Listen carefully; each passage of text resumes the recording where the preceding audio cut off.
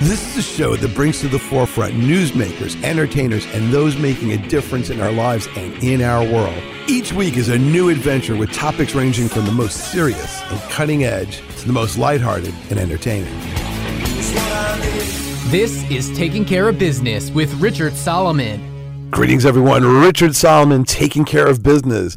We have a very, very special guest today. We have retired Supreme Court Justice Michael Mullen, who's presided in the criminal part in Riverhead for 20 years. And we're going to ask him all about being on the bench and his experiences. He brought a wealth of things to talk about. But well, first of all, welcome to the show, and thank you for the honor of your presence. Richard, thank you. This is certainly different from my normal morning routine, but I look forward to it, and I'm sure we'll both enjoy it. Well, we met in an unusual fashion. We were at a class, so people want to always ask me, how do you find guests, yes. Right? How do you find guests? Because, it's not like we have booking agents or things like that in the formal sense, but Judge Mullen was the referee at a real estate closing, and I was asked to fill in for somebody. And one of the parties, wasn't us, was extremely late. Again, wasn't any of the buyers or sellers, it wasn't the title company. But somebody was really, really, really, really, really late. So we got a chance to get to know each other. And at the sort of the conclusion of the conversation, this is going to be a great radio. This would make a great radio show because everybody wants to know all about the criminal system and how do you decide cases, how do you assess credibility. We had this vibrant, dynamic discussion, and I thought that maybe we could get the judge here, and he was kind enough to come to our studio. So really, thank you so much, and thank you for all that great service, public service to the people of Suffolk County, the state of New York, and all that you've done thus far. Well, Richard, thank you for your kind remarks. As far as service, actually 20 years on the bench flew for me so quickly because I wasn't going to work in the morning. I was doing something that I absolutely love, and I was convinced that this was what I was meant to do with my life. So when you are faced with or in that type of a situation, I just couldn't wait to get to Riverhead every morning. We live in Huntington, so it was a 45-minute to an hour ride every day, and the time flew. I couldn't wait to get there, and what I did, I loved what I was doing. So people say, well, how can you love sentencing someone for murder? But you go through, obviously you bring a different perspective when you're there in that black robe, and you have the responsibility of trying to be fair to everybody that's involved and do the right thing. And so those years on the bench just flew by. I remember growing up as a young boy in the Bronx. My father was a fireman, New York City fireman, and a lot of his friends were cops, and they would talk about the fact that 20 years they could retire. And I said, boy, that seems like an awful long time, 20 years. It's all of grammar school, it's all of high school, it's all of college, and if you go to law school, it's more than that. My 20 years on the bench flew by so quickly. I was just amazed when I look back on it. So basically you blinked and now you're on the radio. That's right. When I left the bench, I had to retire, mandatory age 70. I went with a firm, and I have to mention their name, Lamb and Benarski in Melville, an excellent group of lawyers. And of course, that was where I met you. I was a referee in a foreclosure matter, which a judge from Suffolk County had assigned me to. And Lamb and Benarski generously let me stay there. I'm a counsel to the firm, and it's a wonderful group of lawyers, and I'm pleased to be with them. So what do you do now at that firm? I try to hide now because I've been retired now 10 years. So I'm kind of growing to the end of that my time there. I'm not on any schedule. They never raise any question about, Judge, are you thinking of retiring or anything like that? So I'm just going day to day. And one of the reasons why I love going there in the morning is I'm being a lawyer, and growing up in the project in the Bronx never taught me how to change anything. In fact, even replace a window. So I'm not very handy around the house. That's what I'm getting to. Well, most of us aren't. All right, so let me tell you a little story that may surprise people. When I was a volunteer lawyer for an ambulance group out in Queens, they were nice enough to give me a radio to check out what was going on and be able to communicate with them and things like that. And I listened to, I guess, the police channels. You know, there was the special operations. I think it was SOP, special operations. And I was amazed. I was amazed at how much crime was being committed. There would be stories of jackhammers on bank roofs and, suspects fleeing on motorcycles and EDPs, emotionally disturbed persons. And I was aghast at how much criminal activity was going on, even though in day-to-day life, may not see it as much. But, in reflection, there's a lot of crime out there. It's kind of amazing. It's everything from hit and runs and shoplifting and, minor assaults and this and that. From your perspective as part of the judiciary, did you feel that there was a lot of crime out there? I never really thought in terms of volume, because I sat in what they call the major crime part in Suffolk County, in Riverhead. Right, and this is the most serious crimes. That's the felonies. Right, generally. this is the top of the bad stuff. Okay. Of course, we had a good share of driving while intoxicated, but it wasn't usually a defendant who was involved for the first time with a driving offense. It was someone who was up probably to their third. Ooh. That's why it was a felony. See, and cases were generally presented to the grand jury for indictment before they came to me. So I wasn't in the streets, as it were. The cases, when they came to me, were generally serious cases, obviously. I saw some people more than once over my 20 years. But I never got involved or never looked.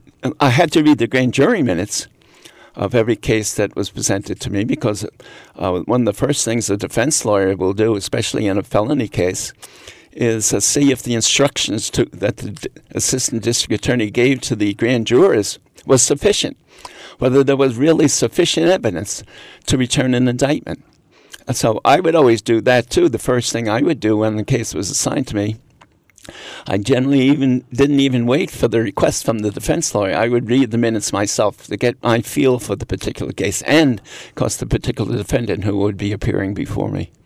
Did you gather any insight while presiding over all these very serious matters as to what is criminality, what causes criminality, the psychology of criminality? Not really.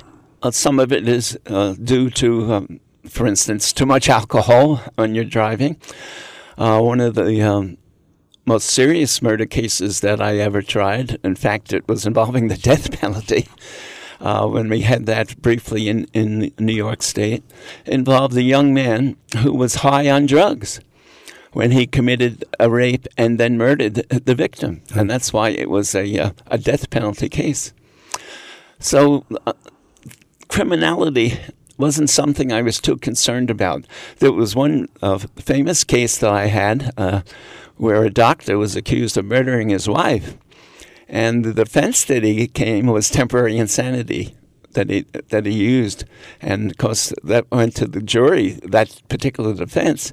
And, as they say, the jury didn't buy it. Now he was convicted of murder. And, we can talk about that case later on. One of the interesting things about that particular case involving the doctor, it was on court TV. Oh, okay. It was during that period of time when in New York we had cameras in the courtroom. The lawyers had to ask my permission for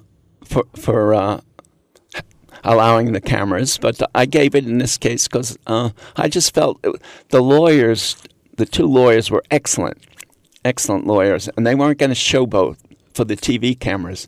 They were focused on their respective jobs, the prosecutor and the defense attorney. And because I got a lot of comments and remarks from friends who were able to, including my wife, who watched it on TV, because the victim in this case, the wife of the doctor, was a nurse, and my wife is a nurse, was, and still gives nursing advice at age 70 plus. But it was an interesting case, and it actually made some of the papers overseas. I'll talk about that if we get a chance later. I'll talk about it now. So the doctor pled temporary insanity. Right. He put on like some kind of psychological experts. Yeah. Or something like that. Yeah. What was the basis of his insanity claim? Stress or? Yes, that's right.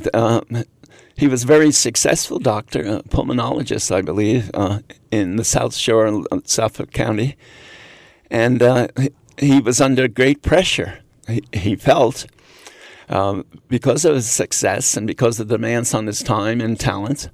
And he blacked out, But the thing that kind of put the lie to that was he was attending a conference in Washington, D.C., a medical conference. And that was his alibi, that he couldn't have done it because he wasn't there. He wasn't there. And the detectives in Suffolk County, God bless them, checked the toll booth at the parking lot in LaGuardia Airport and learned that he had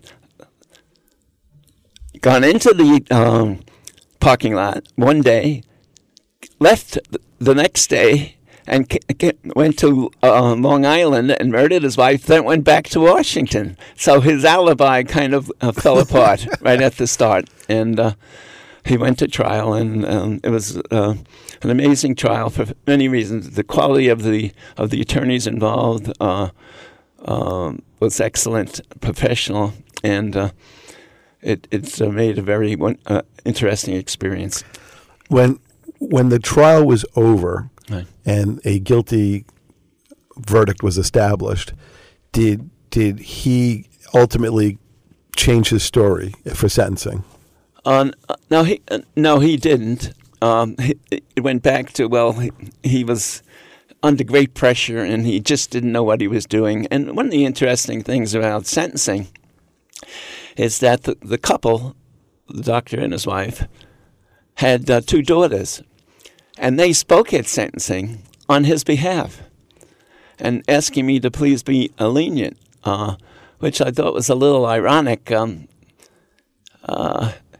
He was the reason, and clearly the evidence showed that they didn't have a mother anymore, And but it was one of those interesting things, cases, because he was a very successful man on the surface. And he obviously had troubles, and unfortunately, I had to give him the maximum sentence of 25 to life. I normally don't follow what happens to the people I sentence, but I did see about 3 years ago he died while in prison. Hey. Did you ever talk to the children outside the context of the actual cross-examination of their victim impact or pleading or anything? No, I never that? did. No, only I read their statements and heard what they had to say when they appeared before me for leniency. Did you actually ask them? Were you able to ask them? This is the person who killed your mother. Are you sure about this? Are you under any undue influence? No, I didn't. I might have mentioned, she was your mom. But I didn't go into it as to, isn't that enough of a reason for me to do what I have to do, And one of the interesting things about that case was that the defense lawyer, and the bar in general, knew that I was liked to read. Being an Irish background, I had several favorite poets and writers like James Joyce and William Butler Yeats. And during my sentencing, I mentioned the fact that when the doctor, I can mention his name, Robert Reza. Well, he's gone now, so yeah. That's right. It's all public record. Right, it certainly is and was, especially on television. When he was arrested, he asked for a copy of James Joyce's Ulysses. And they happen to have a copy in the patrol car? No, this is when he was at the jail. And I mentioned that. I thought it was ironic, obviously, because it was Ulysses is a love song. And look at the deed that you were involved with here. I don't know if he was prompted by his lawyers who knew I was a Yeats fan, but he quoted one of the Yeats poems to me at sentencing. And of course, it didn't have any impact on me, but I thought it was psychologically it did, because you remember it. Yes. Yeah. Well, it was picked up by the Irish press, and the idea that some possible relatives in Ireland had seen a reference to their nephew or cousin, Judge Michael Mullen, in New York, actually being quoted. Let me just take a snippet from, because it's typical of the Irish sense of humor and everything else. It says, Dr. Razor's lawyer heard that Judge Mullen was a fan of Yeats and Irish literature in general. He had the client read aloud from Consolation and To a Friend Whose Work Has Come to Nothing before sentencing. Judge Mullen was having none of it. He noted that Razor had requested Ulysses in his cell after being arrested. Razor had been sentenced by Judge Mullen then to 25 years to life, time enough for him to even finish Finnegan's Wake.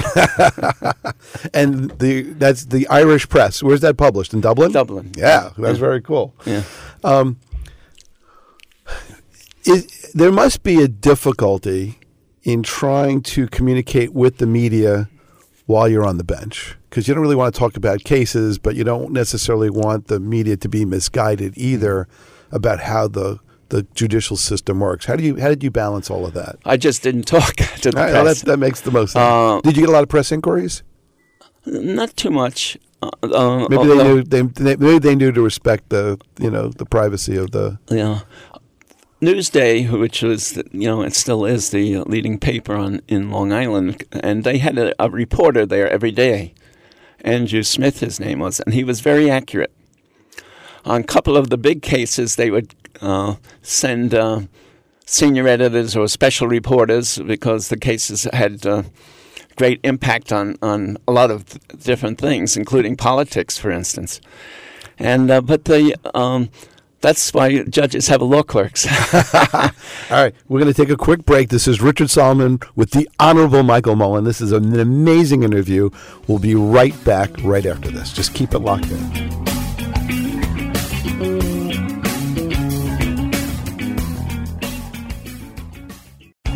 Hi, this is Anastasia Zotos from Athens, Greece, and we listen to Richard Solomon on our computers, and we love it.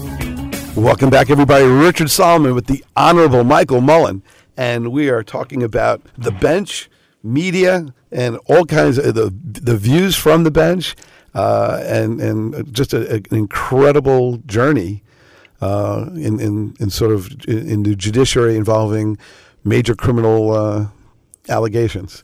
So let's talk a little bit about becoming a judge. I know you said you loved it, and you couldn't wait to get to court and do the 20 years.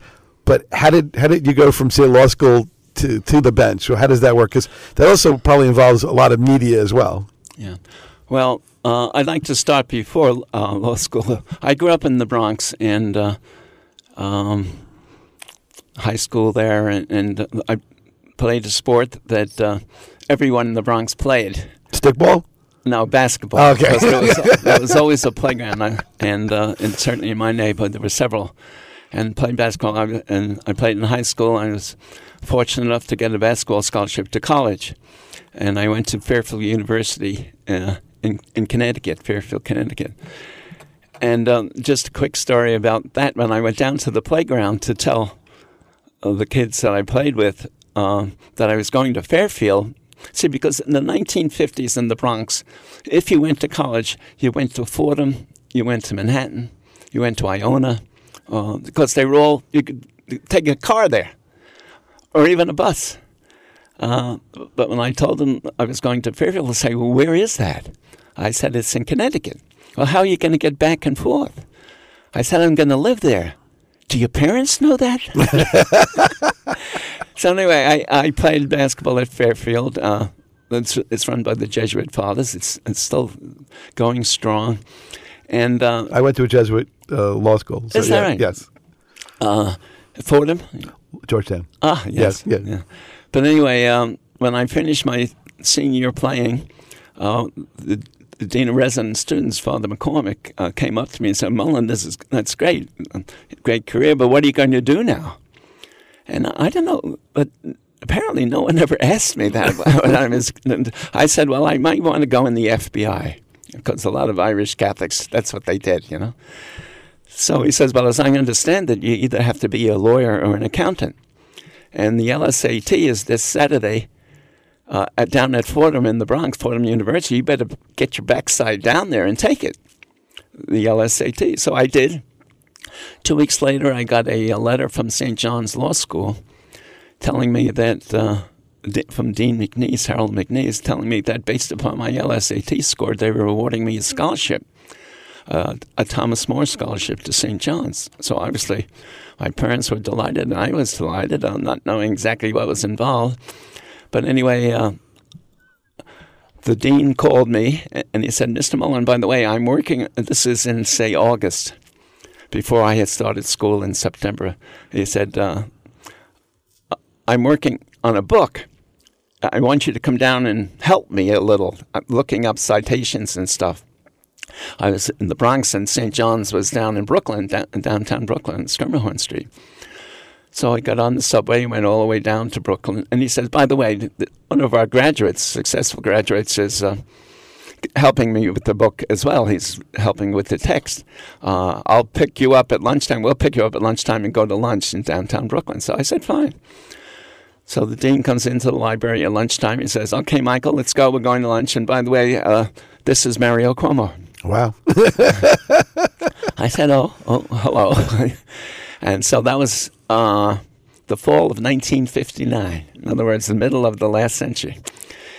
In the fall of 1986, Mario Cuomo is the governor of New York State, and he appoints Michael F. Mullen to be a judge in New York State. So it really is who you know, and it's just exposure. You know, yes, people don't know who you are unless you get out. Look, we wouldn't know each other unless we bumped into each other. Yeah. So of course, during the years I was a lawyer in Huntington. First, I went to a firm in Wall Street. Then my family, we moved out to Huntington, and commuting into Wall Street was not very pleasing. Still isn't. No.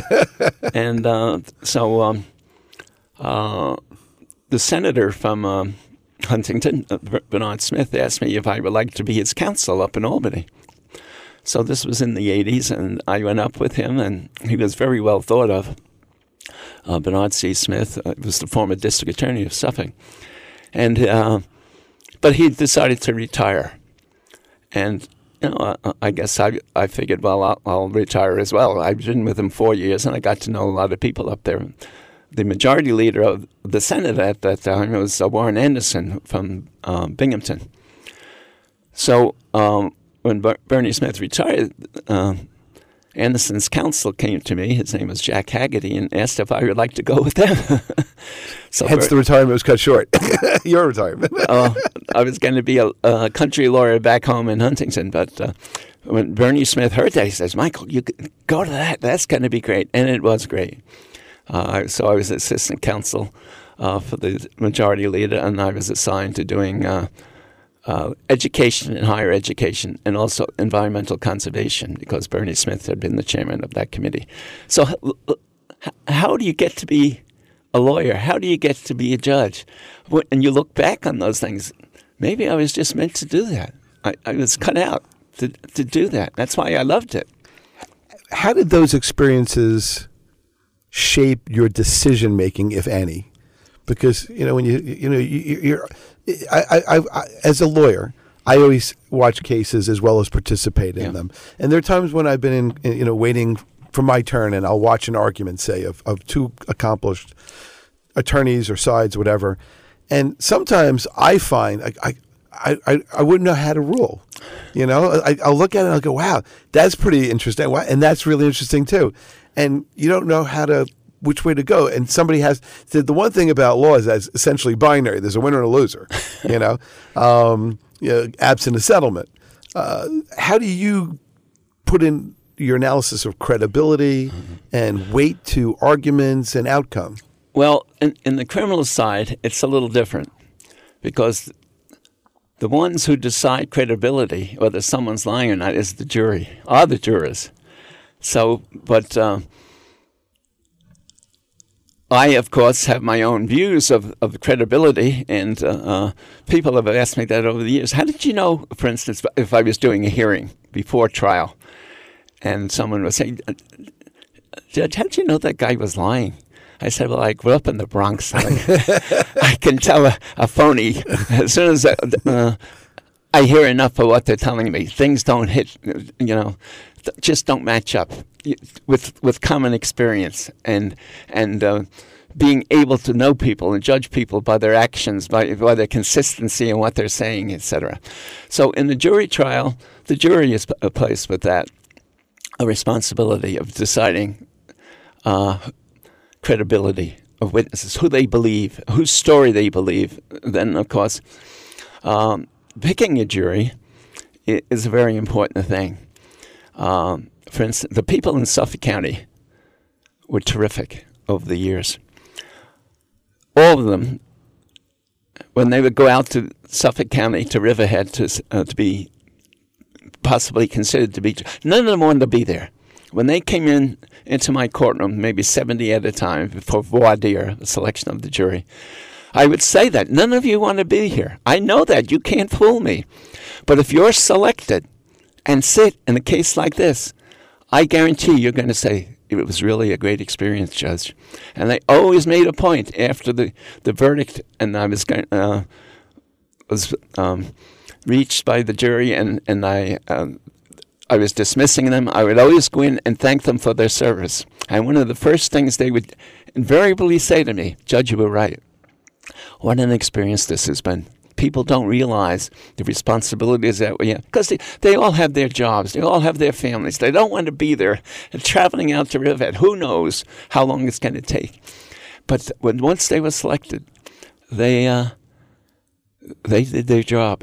And I've had so many great experiences with jurors when they come. In fact, some contacted me years later. I remember that case, Judge, and it was just terrific. You were right. We didn't want to be there, but it was a worthwhile experience. What kind of notes did you get? During the trial, you would get a note during deliberations. Could you read back this? Could we see this? Was there any patterns that you saw, anything that surprised you or anything that tugged at you? Well, the greatest example of something tugging was the capital case that I presided over.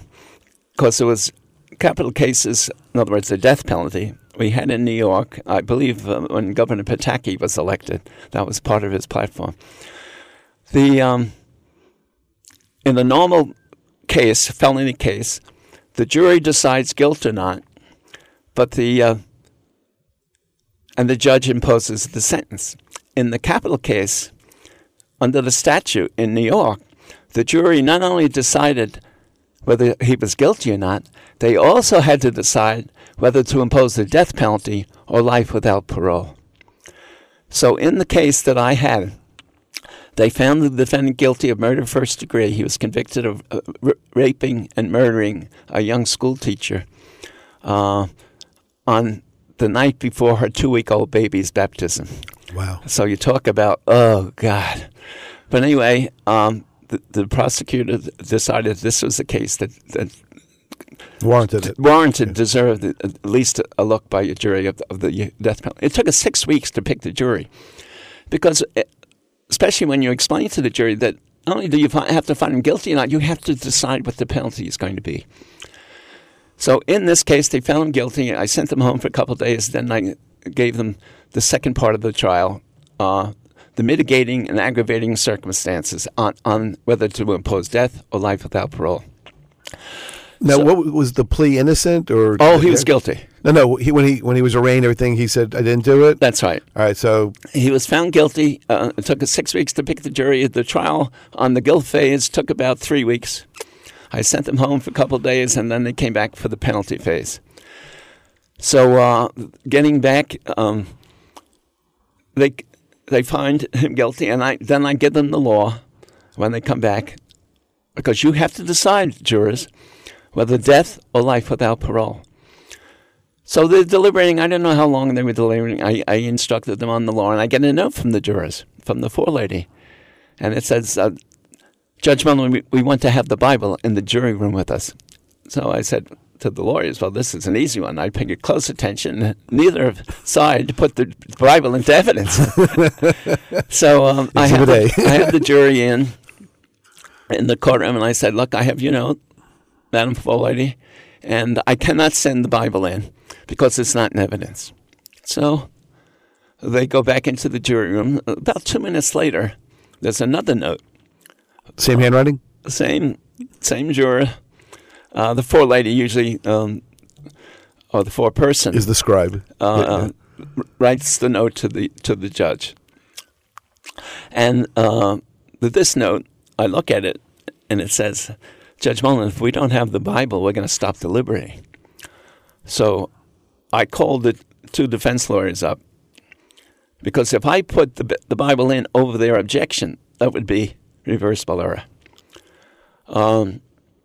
I showed it to them. I said, why don't you two guys, in fact, one of them, of the defense lawyers, eventually became Judge Martin Effman out in Suffolk County. And Charlie Von Schmidt was the second counsel. They go out in the hall, and then they come back in to the courtroom and said, Judge, send the Bible in. The court officers found the Bible in 30 seconds. I don't know how they got it so quick, but they send it in.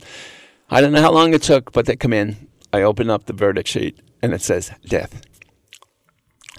Just one word. Just that's it. Wow.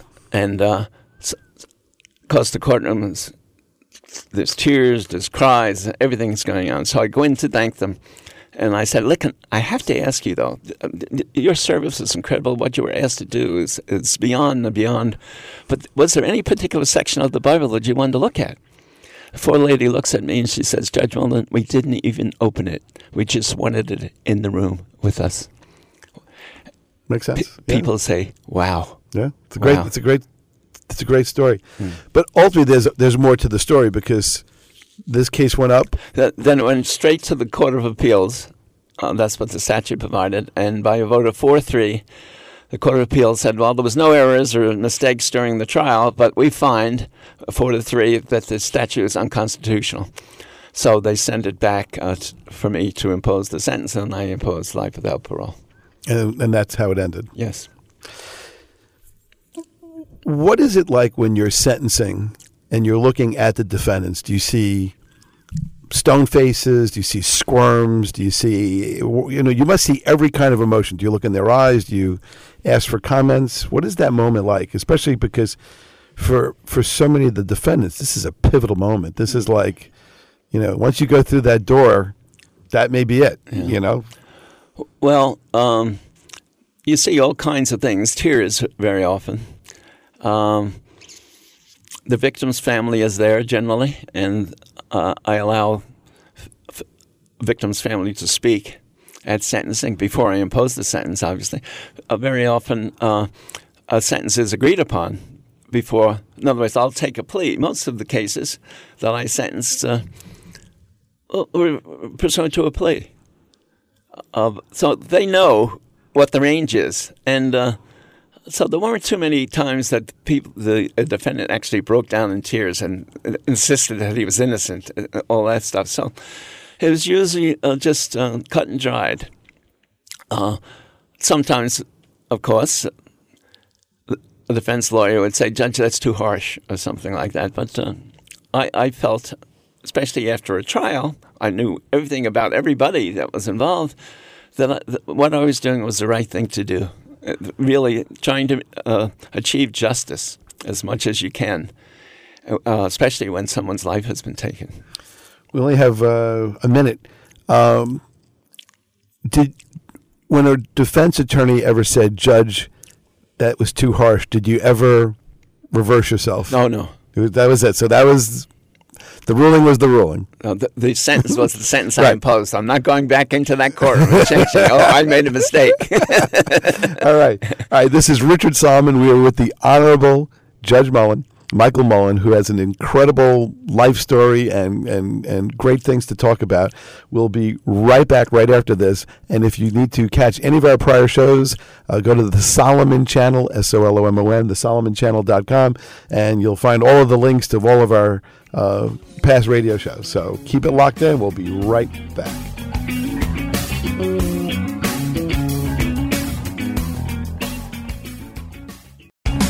Hey, this is Scott Schedlinger, and you're listening to Richard Solomon, WCWP 88.1 FM. Welcome back, everybody. Richard Solomon.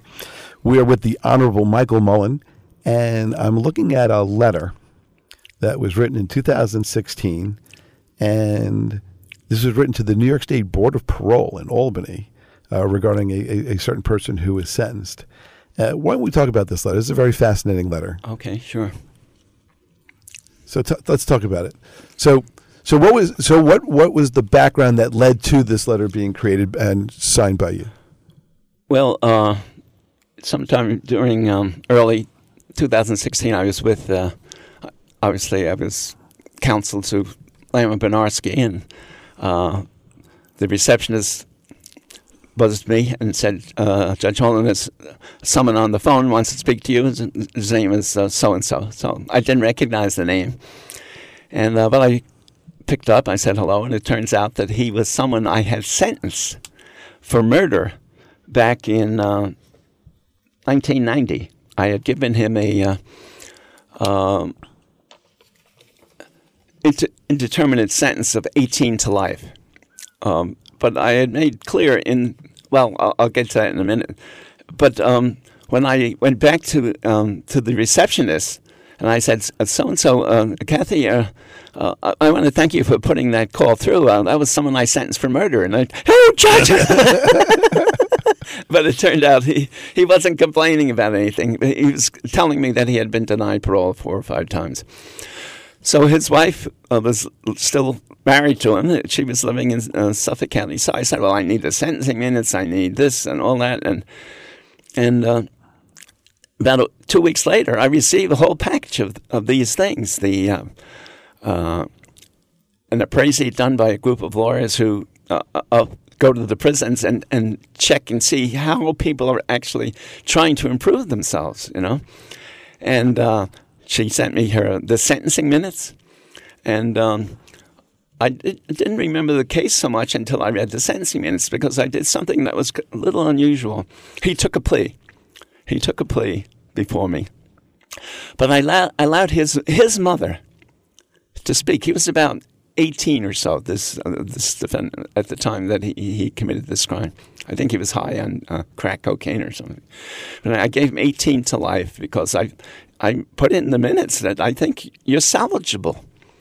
And I allowed his mother to speak because she had been coming to all the court appearances of the 8-10 months that I had the case. In other words, it was clear it wasn't going to trial, but we were trying to work out what would be a fair disposition. And in her minutes, in the minutes of what she said, Judge, he deserves to be punished, but I think he's changing now. I think he has potential, and he knows what he did is wrong, and that's the point. And I'm praying for him. But so I don't normally allow a defendant's mother to testify. Okay, if a defendant's mother wants to say something on behalf of her son, I certainly would allow that to happen. But for some reason, and I couldn't remember exactly why, I let her. And then to see this happen. So I wrote a letter after looking at the record, the minutes, what he did in prison for the 18 years that he had been there. It was 15 years. Excellent record. It turned out he even had been assigned by the warden to help other people who were incarcerated. So he was the perfect guy to perhaps give a second chance. Get a second chance. And I wrote to the parole board in May of 2016, he appeared before the parole board again in August of 2017, and then in August of 2017, he was granted parole. Huh. And did you hear from him subsequently? I certainly did. He was living, his wife was living in Mastic. When he got home, they called me. We went to lunch. I certainly didn't remember him facially or any other way. Must have been a lot of changes over all that time. Yeah. And she keeps in touch with me. You know, how is he doing on parole? Because they're very strict on parole. But apparently my instinct or gut reaction in this case was right. In other words, that he was salvageable. And it took him time. I mean, he didn't waste a minute in prison. And it was all documented. He had signed up for this. He had signed up for that. The parole officers were very pleased with him while he was being visited there and everything else. And so that's one case that certainly stands out because of the result that finally came about. So it kind of begs the question, if he was such a model prisoner, why was he denied parole so many subsequent times? I don't know. It was a murder. Is that basically because now, do the victims have anything to say to the parole board? I don't know if they did in this case. Right. Normally, the parole board will check with the victims. Right.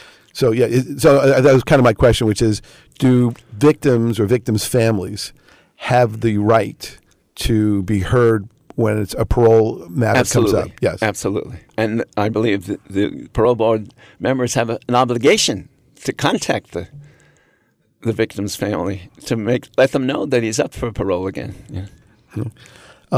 So you have another letter there. So let's talk about that, because in this particular radio program, we're just flying through time, much like your 20 years on the bench. Well, I sat in, as you mentioned, the major crime part, and unfortunately, one of the most common situation as far as crime is concerned in Suffolk County is driving while intoxicated. And sometimes there's just horrible results. If innocent people are killed because someone has had too much to drink and everything else. I sentenced a particular young lady we had a program in Suffolk County. It was called Stop Dewey. There was a facility in Hauppauge or Yaphank where instead of being behind bars all the time, they would go to AA meetings and things like that. And I sentenced a young lady, a very bright young lady, very sensitive, to that program. And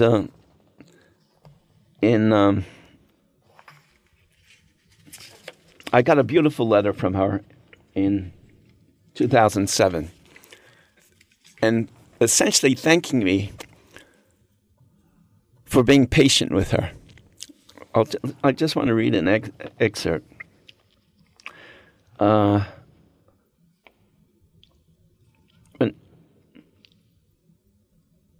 You showed me compassion in the use of tough love, quote unquote.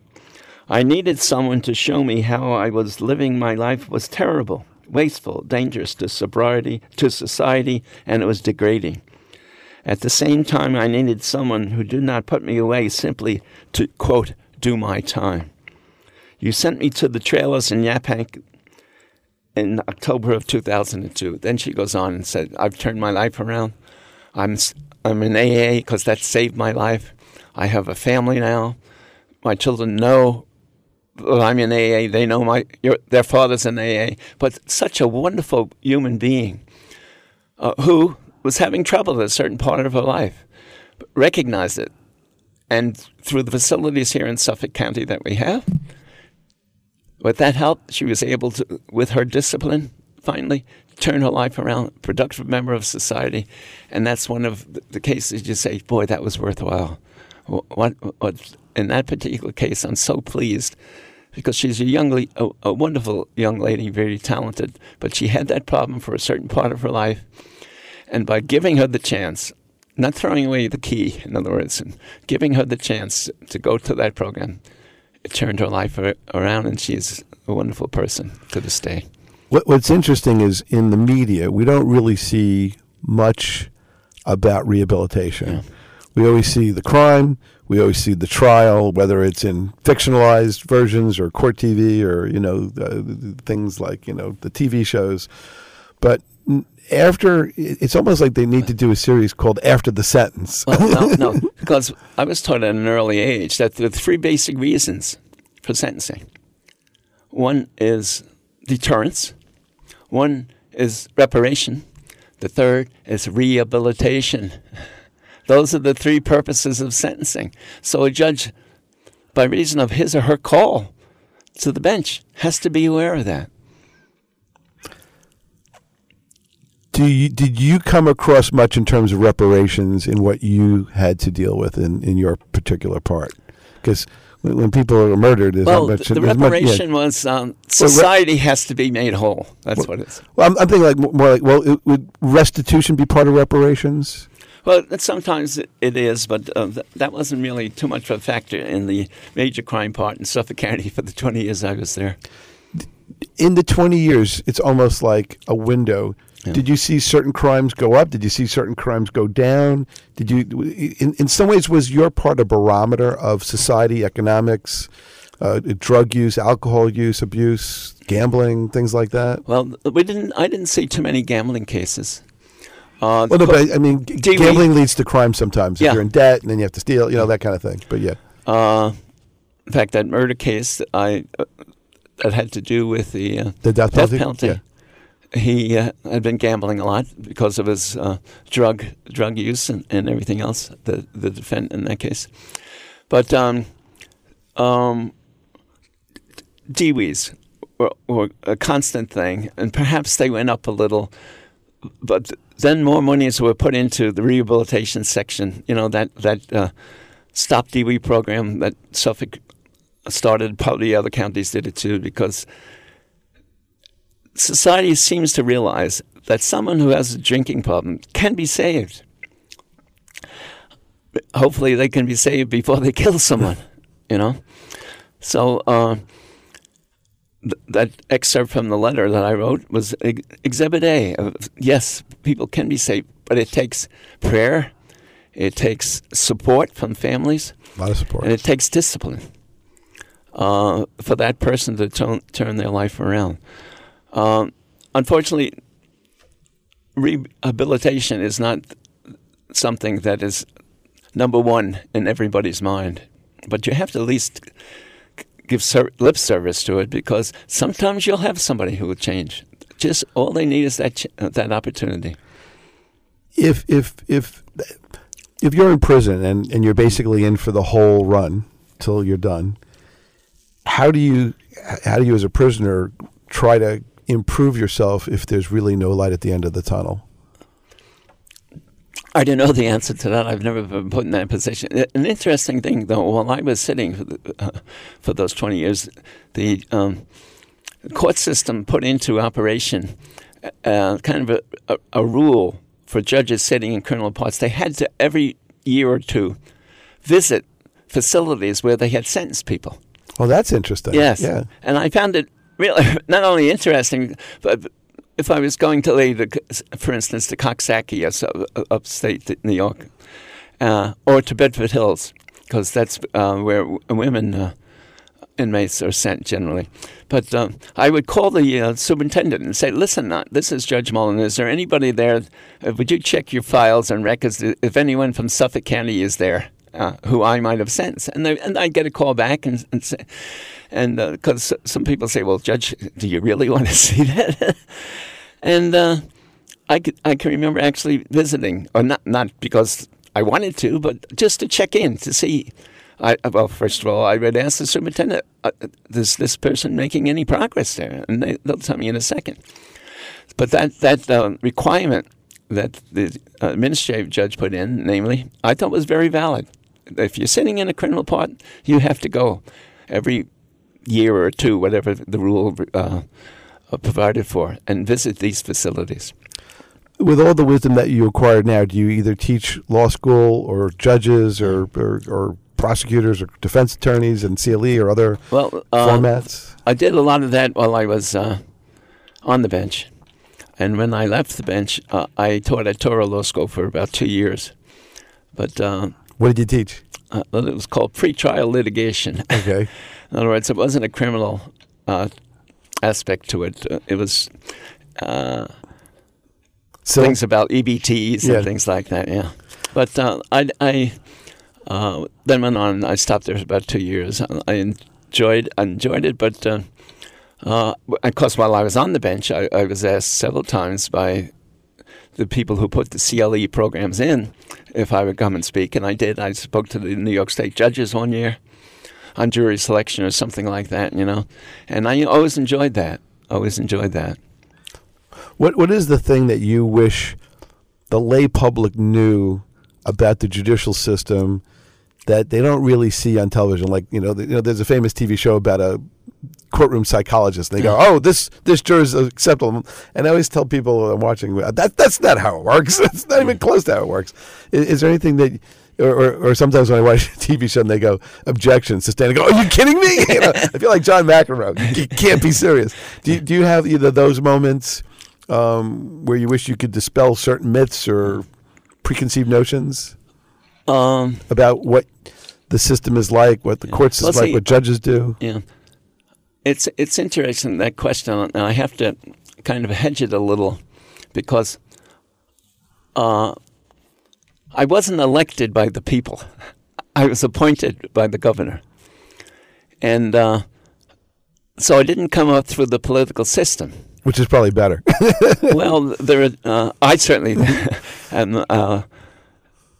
that topic comes up very, very, very often. Because sometimes people who come up and are on the bench maybe shouldn't be there.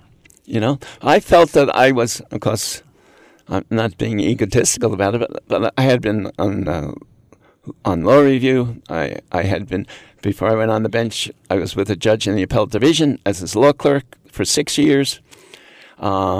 I had my own private practice in Huntington, so I thought I had a well-rounded background.